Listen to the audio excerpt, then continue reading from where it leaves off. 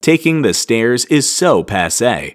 These days, most of us use an elevator if we're trying to get any higher than the first floor.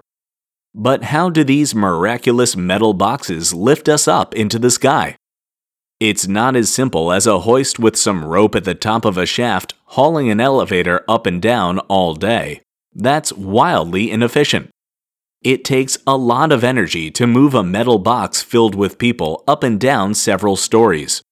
So, a long time ago, engineers figured out that by using two simple machines, they could reduce the energy needs and make elevators more efficient. The first machine is a pulley, or in this case, a sheave, usually located at the top of an elevator shaft. A sheave is just a pulley with grooves around the outside, grooves that help grip the ropes attached to the elevator box on one end. An engine spins the sheave, which hoists the rope, which pulls the elevator up.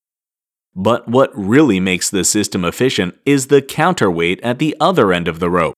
Most elevator counterweights weigh as much as the elevator box itself plus half of its cargo capacity. That way, when the sheave is hoisting the elevator up and dropping the counterweight down, the pulley is really only pulling up half of the weight of the cargo in the elevator, making it much easier for the elevator to carry people safely to their destinations.